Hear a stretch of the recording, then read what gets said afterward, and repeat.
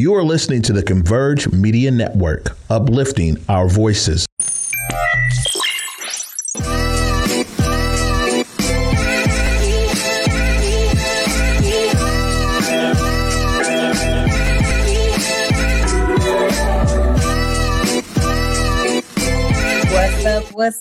What's up, Clapback Culture? It's your girl, Jules Jessie. So glad to be in the building with you guys this Thursday evening to bring to you another episode of Clapback Culture. In the background, shout out to Cuddy. He's doing a lot of big things. Thank you for pulling up and producing this show. Glad to have you here. To everybody who's back, listen, guys, it's going to be a good show. I have a lot of topics I want to talk to you guys about, especially because this world, you guys, is literally changing day by day by day by day. And it's just so much in the news cycle that I just feel like we haven't really got a full chance to kind of talk about everything. And I want to chop it up with you guys. So we might as well jump right back into it. Please make sure you guys share the stream. Let's get some more viewers in and pull up in the comments. I want to chop it up with you guys in these comments so I can know what you guys want to talk about. I want to hear your thoughts and opinions. So share the stream. Okay. Cuddy will share that link. Well, you guys can share the link because you're already watching. But we're going to share the link and make sure that people can jump on and tune in. Well, listen, law enforcement these days, you guys, is just a controversy in and of itself. But I did hear about a story about a 28-year-old former law enforcement officer who had catfished a 15-year-old teenage girl and traveled across the country from Virginia all the way to Southern California. Catfished her. If you guys haven't heard of the term catfish, it's, you know, they have a whole MTV show about it. So to catfish someone is to basically lie about your identity. Typically, one will send fake photos. They'll lie about their age. They'll pretty much lie about everything in order to groom the individual on the other end of the line. So this grown ass man catfished this teen girl and traveled across the country to her home. And before kidnapping her, he killed her family and then set the house on fire. We have a clip. The officer's name is Austin Edwards. Let's watch this clip. We'll come back and we'll talk a little bit more about it. We're learning more tonight about the sheriff's deputy from Virginia who drove all the way across the country to meet a 15-year-old Riverside girl he met online. Now, the meeting did not go well. Police say he kidnapped the girl after killing her mother and grandparents. KCAL9's Nicole Comstock joins us live now from Riverside with the latest on this investigation. Nicole? Well, this has been very traumatic, both for this family and for the entire neighborhood out here. One neighbor told me tonight she would have done anything she could have if she would have been home on Friday to get inside this home and help this family. Here's the latest. Tonight, new details emerge about a bizarre triple murder in Riverside. Police say Austin Edwards, a 28-year-old deputy sheriff from Virginia, drove over 2,000 miles to this home on Price Court to kill the mother and grandparents of a 15-year-old girl he met online, a girl he tried to run away with on Friday after lighting their house on fire. But deputies shot and killed him in the Mojave Desert. It's shocking to hear that someone would travel that far. I think it's beyond insane, and have a whole plan intact, follow through with it. This woman said she was still too distraught about what happened to her beloved neighbors to show her face on camera, but she hopes that something meaningful can be learned from this tragedy. I think it's something that maybe opens eyes to other agencies to let them know, yeah, we still need to have to be beyond thorough when we're hiring, anybody to get on the police force. We've learned that Austin Edwards resigned as a state trooper on October 28th, and that his behavior there never triggered any investigations. He was then hired as a deputy sheriff in Washington County, Virginia, less than 2 weeks ago on November 16th. Just to think that there's adults out there preying on small children. This neighbor knew the Winnecks for 29 years. Sherry, Mark, and their daughter Brooke, who is that 15-year-old girl's mother. She says they were a loving family with deep roots in this community. They love their girls, they love their granddaughters, and Everything that they built was for their children and their granddaughters. And another neighbor told us off camera she was the one who called 911 after she saw the suspect wearing a trench coat and a mask, arguing with that girl outside his car. She was trying to mouth the words to me, but nothing came out, she said. I looked down and saw that she was barefoot. She was crying a little bit, but she didn't try to make a run for it.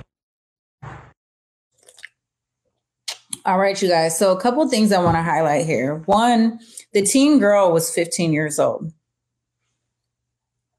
We have to be responsible parents, you guys. Now, I know you feel like you want to give your kids this sense of privacy, but we have to remember that they're children and that they can't always sense and be aware of of what's something that's safe and unsafe. So she had been carrying on this relationship with this 28-year-old guy. They don't the police officials have not released more in the investigation on how he catfished her in terms of what he said.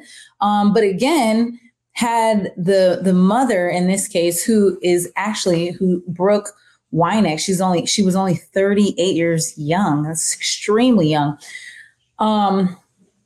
This right here, you guys, kind of goes to show you why it's so important to tap in with your kids, check their phone, have conversations about, who they're in relationships with, who they're having conversations with, especially, for this mom, particularly because she was a very young mom. It's not that big of an age gap. So you kind of have an understanding of, what your kids are into and how to, reinforce those safeguards to protect them. But nonetheless, we don't want to victim shame here. We want to really just say, continue to protect yourself, protect your kids. And one way to do that is to have these kind of uncomfortable conversations. Like giving up their cell phone, let me see who you're speaking to. Who are your friends? Who are you dating? Let's have conversations about that. Because it's important, you don't want someone driving all the way across the country and then killing you and then setting your house on fire. The cause of death to the mom and the grandparents is still under investigation. But authorities said that they believe the fire was intentionally set and that the family are considered homicide victims. So we are happy to report that the young girl did survive this unfortunate incident, but she lost her mom and both her grandparents. So we're going to lift her up in prayer and just keep her in our hearts because this is devastating. I mean, these are like the most important people in her life, I can imagine. Just tragic. Had you guys heard about this? Let me know in the comments if you guys heard about this. All right, you guys. I don't know about you guys, but I can't afford all these labels. So you may or may not know who Balenciaga is. Remember, I brought you a couple stories about Balenciaga in the past where they were advertising trash bags. And the trash bags were going up to like $2,000 for this like this duffel bag that looked like a legit garbage bag. So this luxury brand, you guys, it's a top fashion label, and it's come under fire after running its holiday ad that has become very problematic as it's featuring children modeling to be appearing with teddy bears with what appears to be bandage gear. It's giving very much BDSM. And in some of the ads, there's also, demonic idols, demonic pictures. In one, there's it's highly sexualizing children and sexual fetishization. And in fact, before I get to this clip, there is court paperwork that ruled on federal laws regarding child pornography. So, of course, there's huge outrage. We have the report from Good Morning America. I'm going to play that for you guys, and we'll come back and dive a little bit deeper. Let's take a look. Now with our GMA cover story, and the popular luxury brand Balenciaga is under fire for its recent ad campaign with children. Janae Norman has those details for us. Good morning, Janae. Good morning and happy birthday, Robin. Thank you. So Balenciaga is known for its edgy designs, the brand often pushing the envelope, but critics are accusing the brand now of crossing the line in this latest campaign. This morning, fashion house Balenciaga, a favorite of stars like Kim Kardashian and celebrated in songs by Lizzo, feeling fussy, walking in my Balenciagas, and Cardi B, I like those Balenciagas, facing backlash, accused of sexualizing children in a controversial new ad campaign. The luxury brand now apologizing for these photos showing little girls in Balenciaga sweatsuits with plush bears and what appeared to be BDSM-inspired harnesses, and these uncovered documents on the desk showing an excerpt from the 2008 U.S. Supreme Court opinion, U.S. v. Williams, which upheld the criminalization of pandering of child pornography. We sincerely apologize for any offense our holiday campaign may have caused. Our plush bear bags should not have been featured with children in this campaign, adding that the documents in the Adidas partnership, including a featured page from a child pornography lawsuit, was unapproved. People with responsibility should be eyeing these campaigns. Clearly, whoever was in charge at Balenciaga failed at this. Critics sounding off on social media. One writing, I understand that a lot of Balenciaga's marketing is the shock factor of it all, but this is just disgusting. The luxury label, aligned with many big names, including Bella Hadid and Nicole Kidman, who are a part of the brand's Spring 2023 line, has since removed those controversial images from its site. Everything about the picture will attract a child to it. There's a toy, there's another child, which is why I really think this can be so, damaging. And Balenciaga also says of those documents shown with the bag from their Adidas partnerships that they're taking legal action against parties responsible for the set. And it's worth mentioning that both of those companies, Balenciaga and Adidas, were just in headlines cutting ties with Ye over his controversial remarks. Guys. If this ain't the pot calling the kettle black, I don't know what is. So everyone will have their day in court. In fact, Balenciaga has filed a $25 million lawsuit against the set designer because they feel like all of the damages need to be for this set designer. Well, the set designer has come out and said, actually, Balenciaga reps were on the set and also handled the props and approved all of these things before moving forward. So I just want to know, how the hell did this get past all these adults before it hit campaign? So I'm calling bullshit on Balenciaga and the fact that they had no idea that this would be so, this would be so highly criticized. I mean, we are in an age right now where we are really just putting forward so many things in society where it's just like, just accept this, accept this, accept this.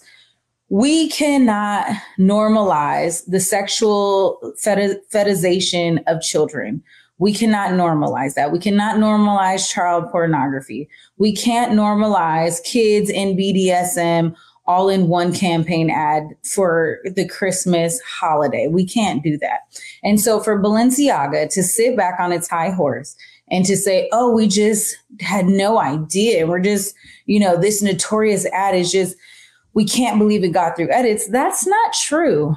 In fact, I listened to an interview, just a short snippet of a photographer who's a high fashion retail photographer who says there's a lot of checks and balances that have to be done before this can even be released. You know what I'm saying? So there's just no way that how many steps of the processing and approval does this have to go to? Where these adults are saying, okay, this is great. I mean, we get it. Balenciaga wants to be edgy. They want to do something with that shock factor. But to go as far as having an excerpt of this Supreme Court ruling to question whether or not laws against the promotion of child pornography, is limited to the First Amendment is outrageous to me. And that in the lawsuit, ironically enough, is really Balenciaga's only main charge. So they're not saying anything about the BDSM gear. and the children holding the teddy bears with that. Of course, they're not going to say anything about some of the satanic images and the idols that are in some of the other ads. But yeah, they are talking about the purse that was sitting next to the pile of court papers that included that Supreme Court excerpt. And they're like, but we just want to, let you know that that wasn't the real excerpt. It doesn't matter if it was real or a printout or a copy. The point is, all of it in one, whether real or fake, it's highlighting something that you want to be realistic.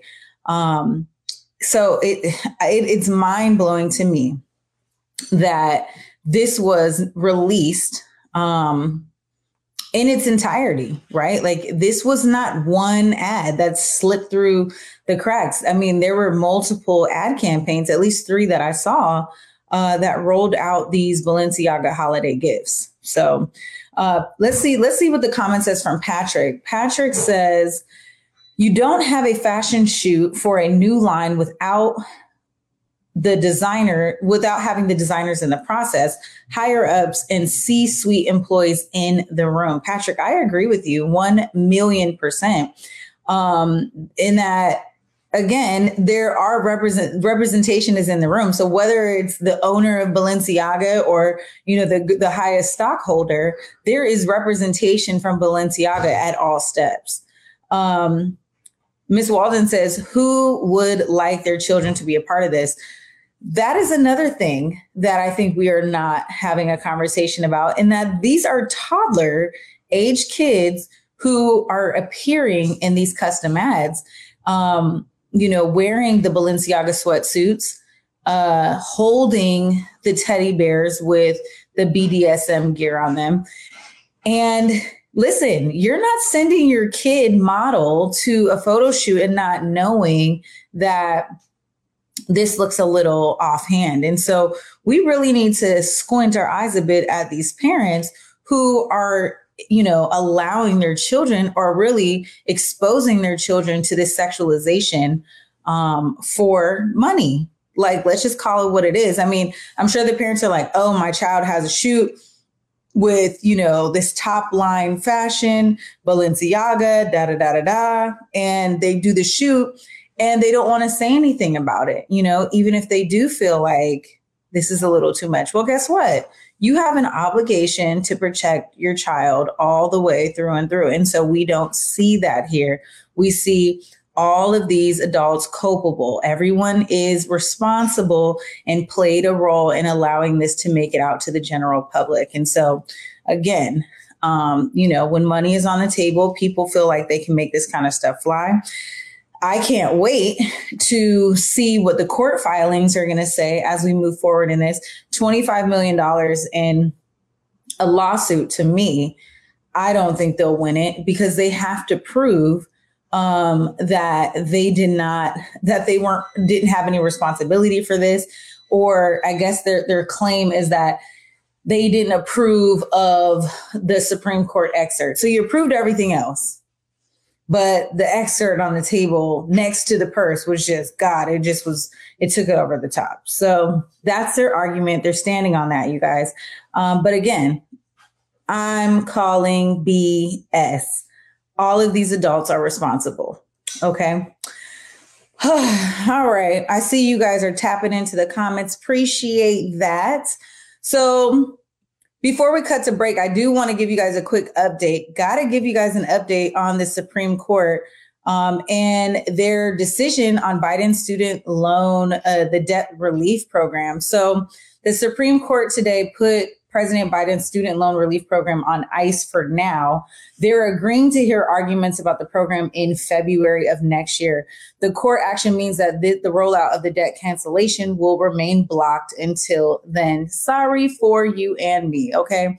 So I know we all got that email. Okay. We got that email that was like, yeah, you've been approved and enrolled, and we're going to, discontinue that debt. We're going to wipe it free, until we hear the Supreme Court decision. So it's like, I think I saw something on Twitter that I agreed with the sentiments, and it was something to the effect of like, don't give me something just to take it away. You know what I'm saying? President Biden could have kept this junk until we knew it would have been able to pass through the Supreme Court. So it's a little bit daunting that, we were even able to apply. So maybe they're just using this for the argument. But the state's argument in this case is saying that the challenge of the loan relief was brought by a coalition of Republican-led states, which we do know to be true because we see Republican lawmakers, they're up in arms about this, even though they got their PPPs all wiped away.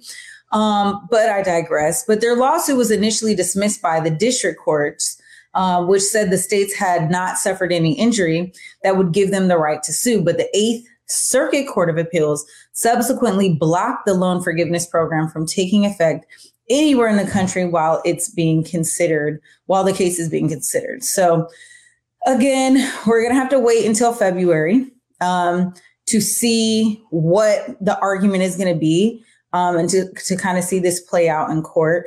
I am extremely bored watching the Supreme Court as they go back and forth. It's very legal. As much as I like to watch court cases online and on YouTube, but this is something for us to keep tabs on, right? Okay, so this is what $10,000 up to $20,000 of loan relief for people who have loans through the Department of Education. So I'm looking forward to getting that loan relief. Okay. I mean, if you're like me, it's not going to make a huge dent, but listen, $20K is better than nothing, baby. Okay. So you guys keep up with your student loans for now. And I will continue to tap in and give you guys some more information about that in February when we learn more, unless something else comes up in between. Well, look, let's take a quick break. But when we come back, I do want to talk to you guys about LeBron James. He's saying, let's keep that same energy when it comes to Jerry Jones. And I appreciate that. Stay tuned. You're watching Clapback Culture.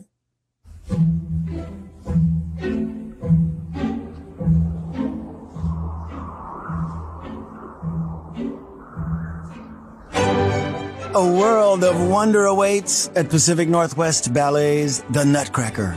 Treat your loved ones to the Northwest's favorite holiday tradition at Seattle Center's McCall Hall. Tickets start at $27. Visit pnb.org. Will you marry me, baby? Yeah. Let's put this on you. What's up, everybody? It's your girl, Trey Holiday. We're bringing back Black Love When We Met. That's right. We need something to warm all of our hearts and to elevate love once again in our communities. We want y'all to go to whereweconverge.com/Black Love so y'all can nominate your favorite couple for the next rendition of this show with me as the host. Let me sit down and have them on my couch and share how their love can inspire us all. Make sure y'all go and get your nominations in today and be on the lookout for Black Love When We Met coming at you on Converge Media very soon. Hey guys, Basic Gordon here, and before heading to Belize, Trey Holiday and I had to make sure we linked up with our good friends over at Market Street Shoes to, of course, grab a few things for the trip. From bags to socks, shoes, sunglasses, earrings, and more. Before going on any trip, make sure you stop at Market Street Shoes. Trust me, you'll find just what you need to make your trip not only enjoyable, but fashionable. All right, y'all, welcome back to this episode of Clapback Culture. You guys saw Trey Holiday's commercial for Black Love. Make sure you guys nominate me and Rodney, okay? We want to be nominated for the Black Love Where We Met. It's such a good show. If you guys haven't watched it, go back and watch last year's taping. It's so good. Shout out to Trey for that. So look, like I said, LeBron James, he's disappointed, you guys, and he is calling out reporters for questioning him about Kyrie Irving's controversial comments, but staying quiet about a photo that surfaced of Dallas Cowboy owner Jerry Jones during the Little Rock 9 protests. In a post-game conference, which I'm going to show you guys, he's getting increasingly vocal in really recent years and talking about the racial disparities and inequities. And he's saying basically that there's a double standard, that you'll ask me about one controversy, but when it comes to Blackness, you won't ask me about another. So he goes on to say, I was wondering why I haven't got this question from you guys about the Jerry Jones photo. And I agree. I feel like the Jerry Jones photo, while it came out, Jerry Jones, who's now an 80-year-old person, he was 14 years old in this picture. Here's the picture, you guys. This is Jerry Jones. He has not made a comment about this.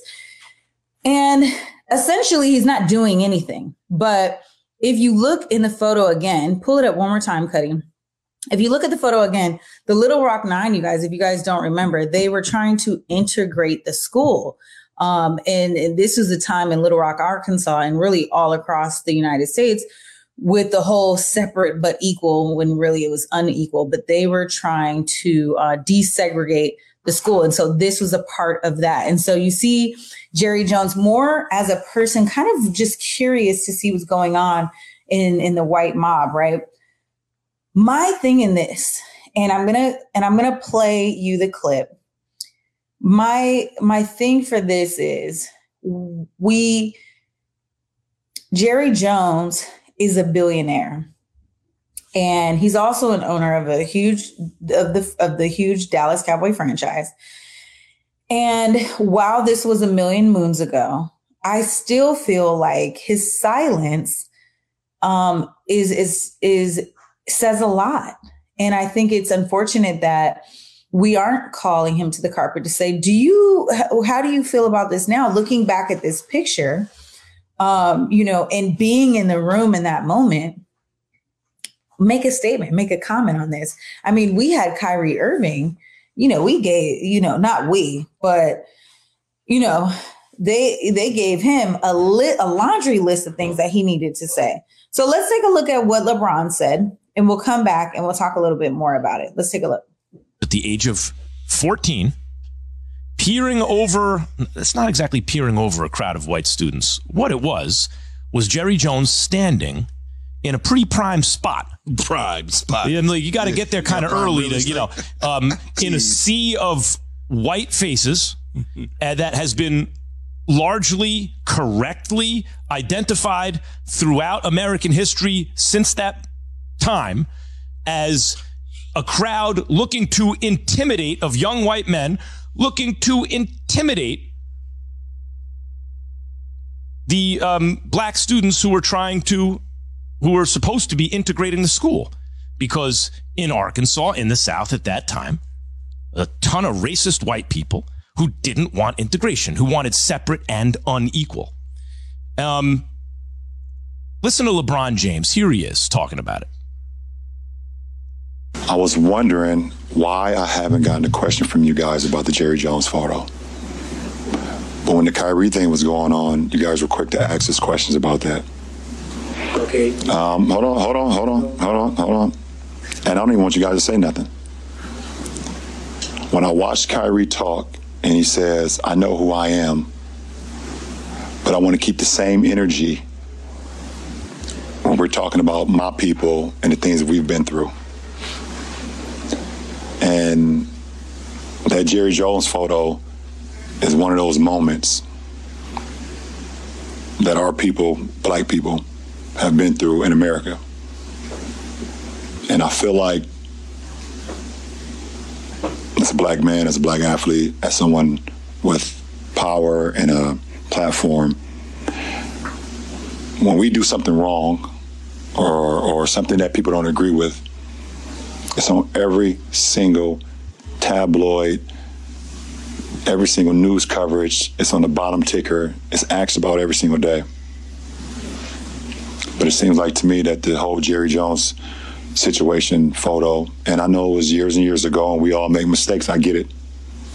But it seemed like it's just been buried under like, oh, it happened. Okay, we just move on. And I was just kind of disappointed that I haven't received that question from you guys. Appreciate it. So I stand by LeBron James in saying that the media has an obligation and responsibility to keep that same energy. And I'm also not here to persecute Jerry Jones about what happened almost 70 years ago. Because again, in his own statement, he said he was really mostly there out of curiosity. Now, if you think about yourself, in high school at 14 years old, during a time of, integration, you're naturally going to be curious about all of the commotion in the news media and everything that's going on.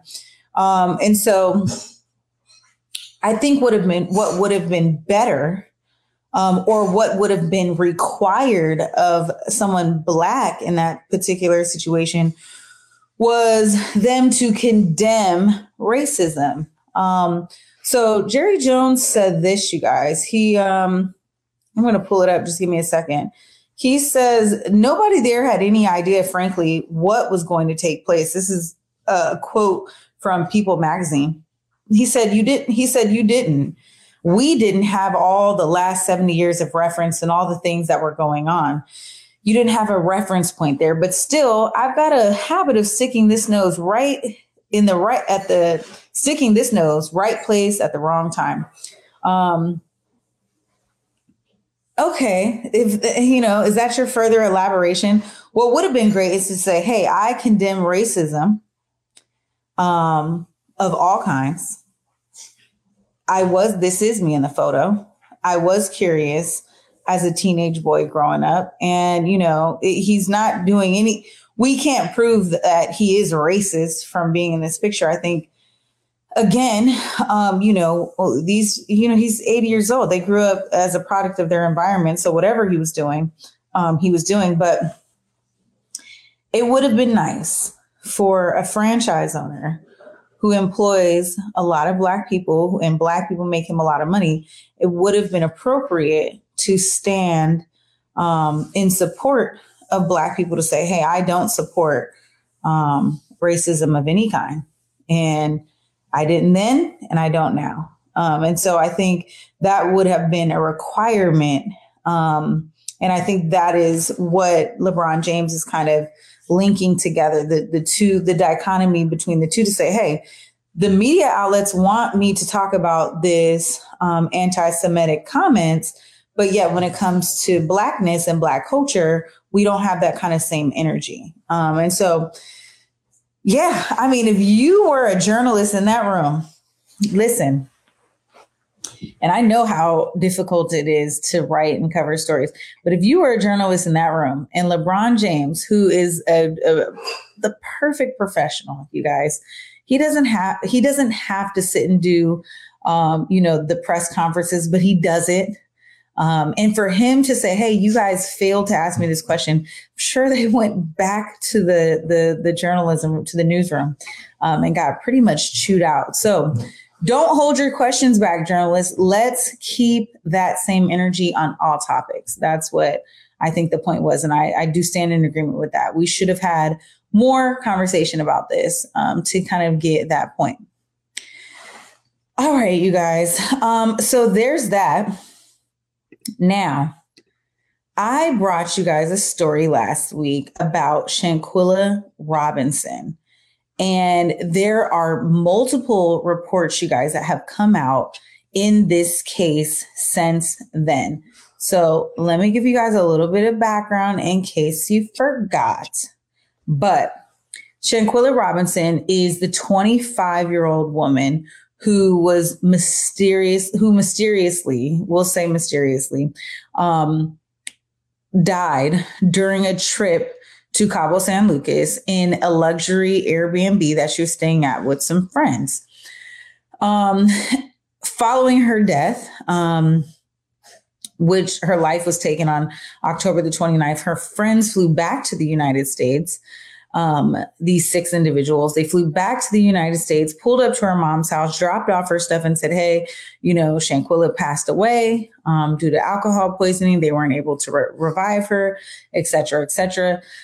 But the family then does this autopsy report. They see the report and sees that she did not have alcohol in her system, but in fact, she died of a spinal cord injury. Okay.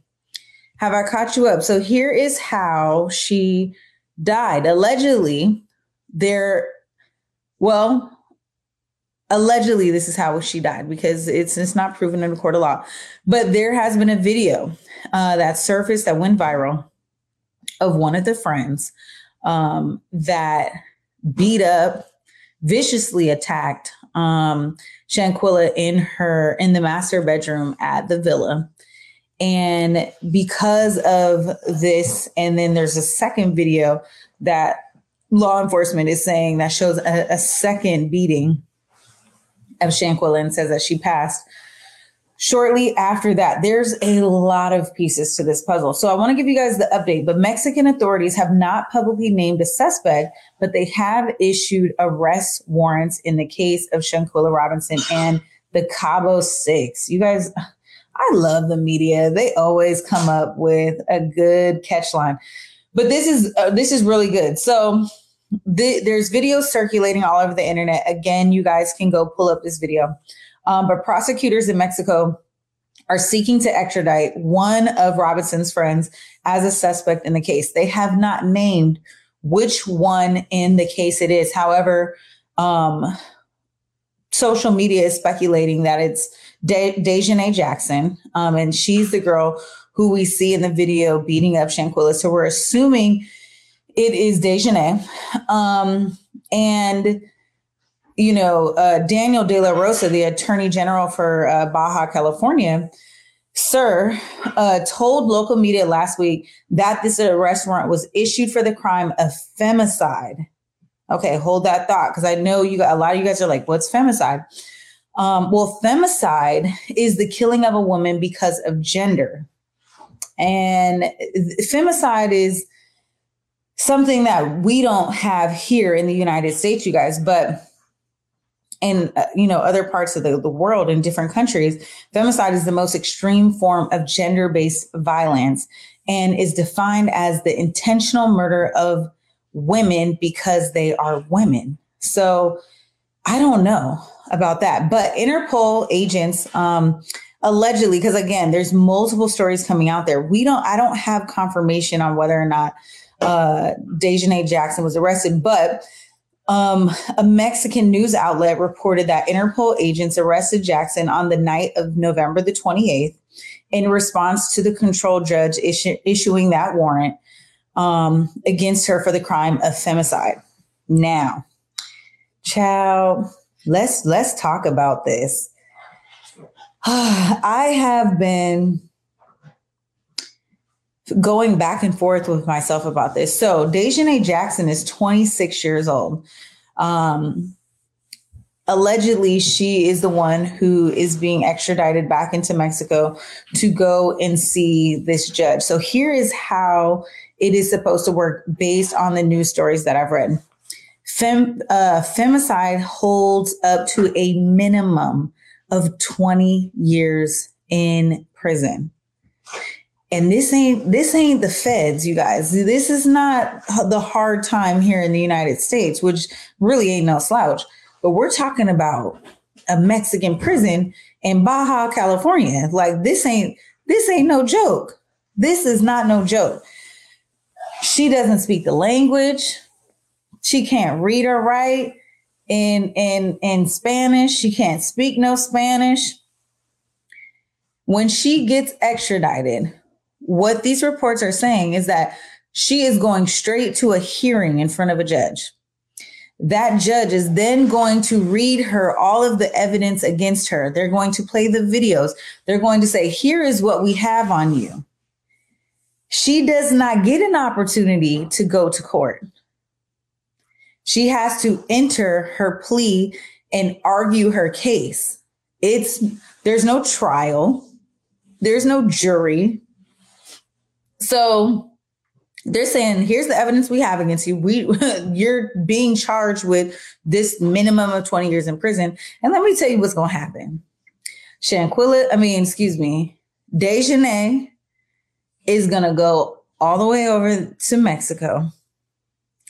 They're going to tell her, this is what you got. And then they're going to say, if you don't, a minimum of 20. Okay.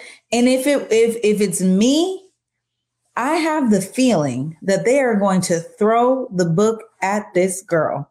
They're going to throw the book at her and they're going to say, we're going to give you 40 because we want to make sure that this international audience knows that you don't come to our country playing these games. So they're going to throw the book at her in order to get her to start talking.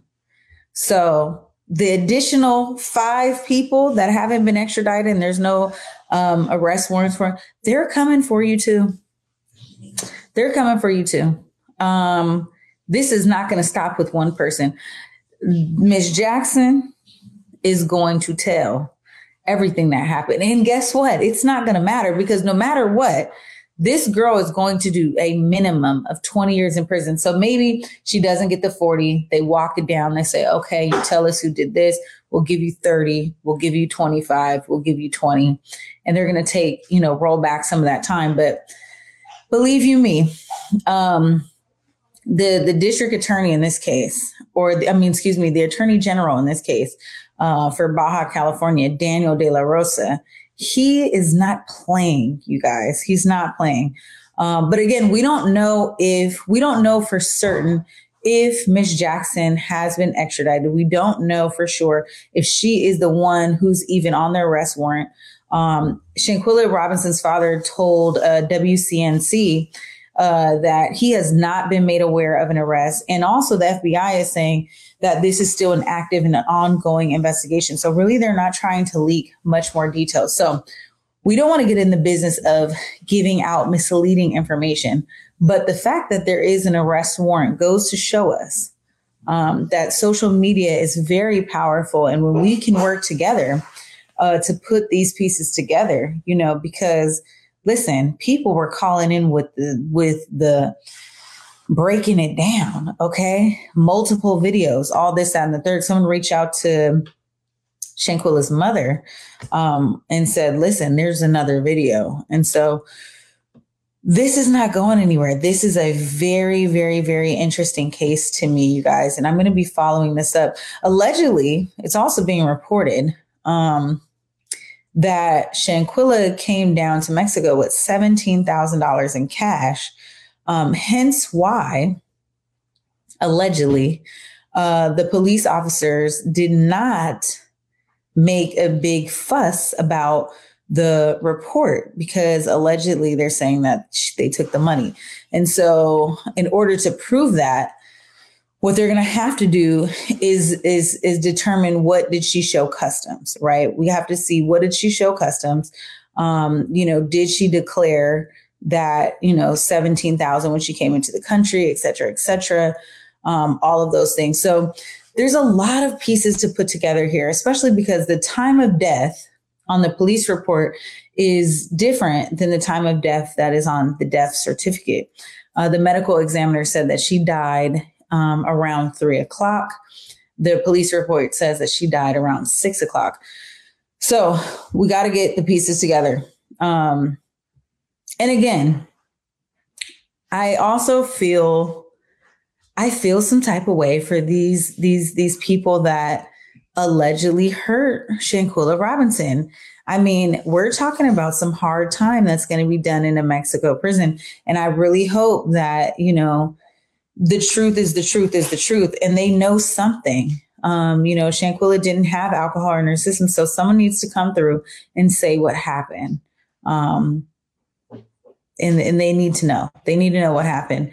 And the person who is responsible for her death needs to, step up and take responsibility for that. You don't go on a vacation with somebody and leave them behind. I mean, that was the first red flag right then and there. I mean, I can't even imagine. I would have never left my friend in a different country. I would have never even left the country until that body was on the plane coming home with me and making sure to deliver that to their family. So that's where we're at with that, you guys. Glad to give you guys an update. I want to talk to you guys about the Idaho 4, but I don't have enough time for that today. So when we come back next week, I do want to talk to you guys about the Idaho 4. I know you guys have heard all about that. That case is also just as intriguing to me, you guys. So if you want to talk about that, please slide through in my DMs and in my comments section. Let me know if you want to break down that case with me, because that is extremely tragic, yet so interesting. I can't get enough of it. I can't pull myself away from it. All right, y'all. Well, that's the end of our show. I appreciate you guys pulling up and joining me on Clapback Culture. When I'm not here, you guys can find me on Instagram and Twitter at Treasure of JULES. You know where to find me. Until then, stay peaceful and have a great weekend. Peace.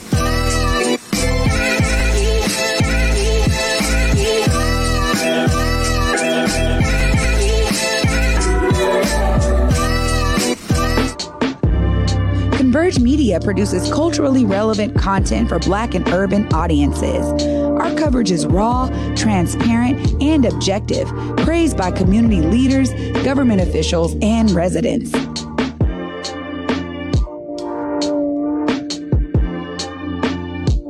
Support Converge Media today via Venmo, Cash App, or PayPal at Converge Media.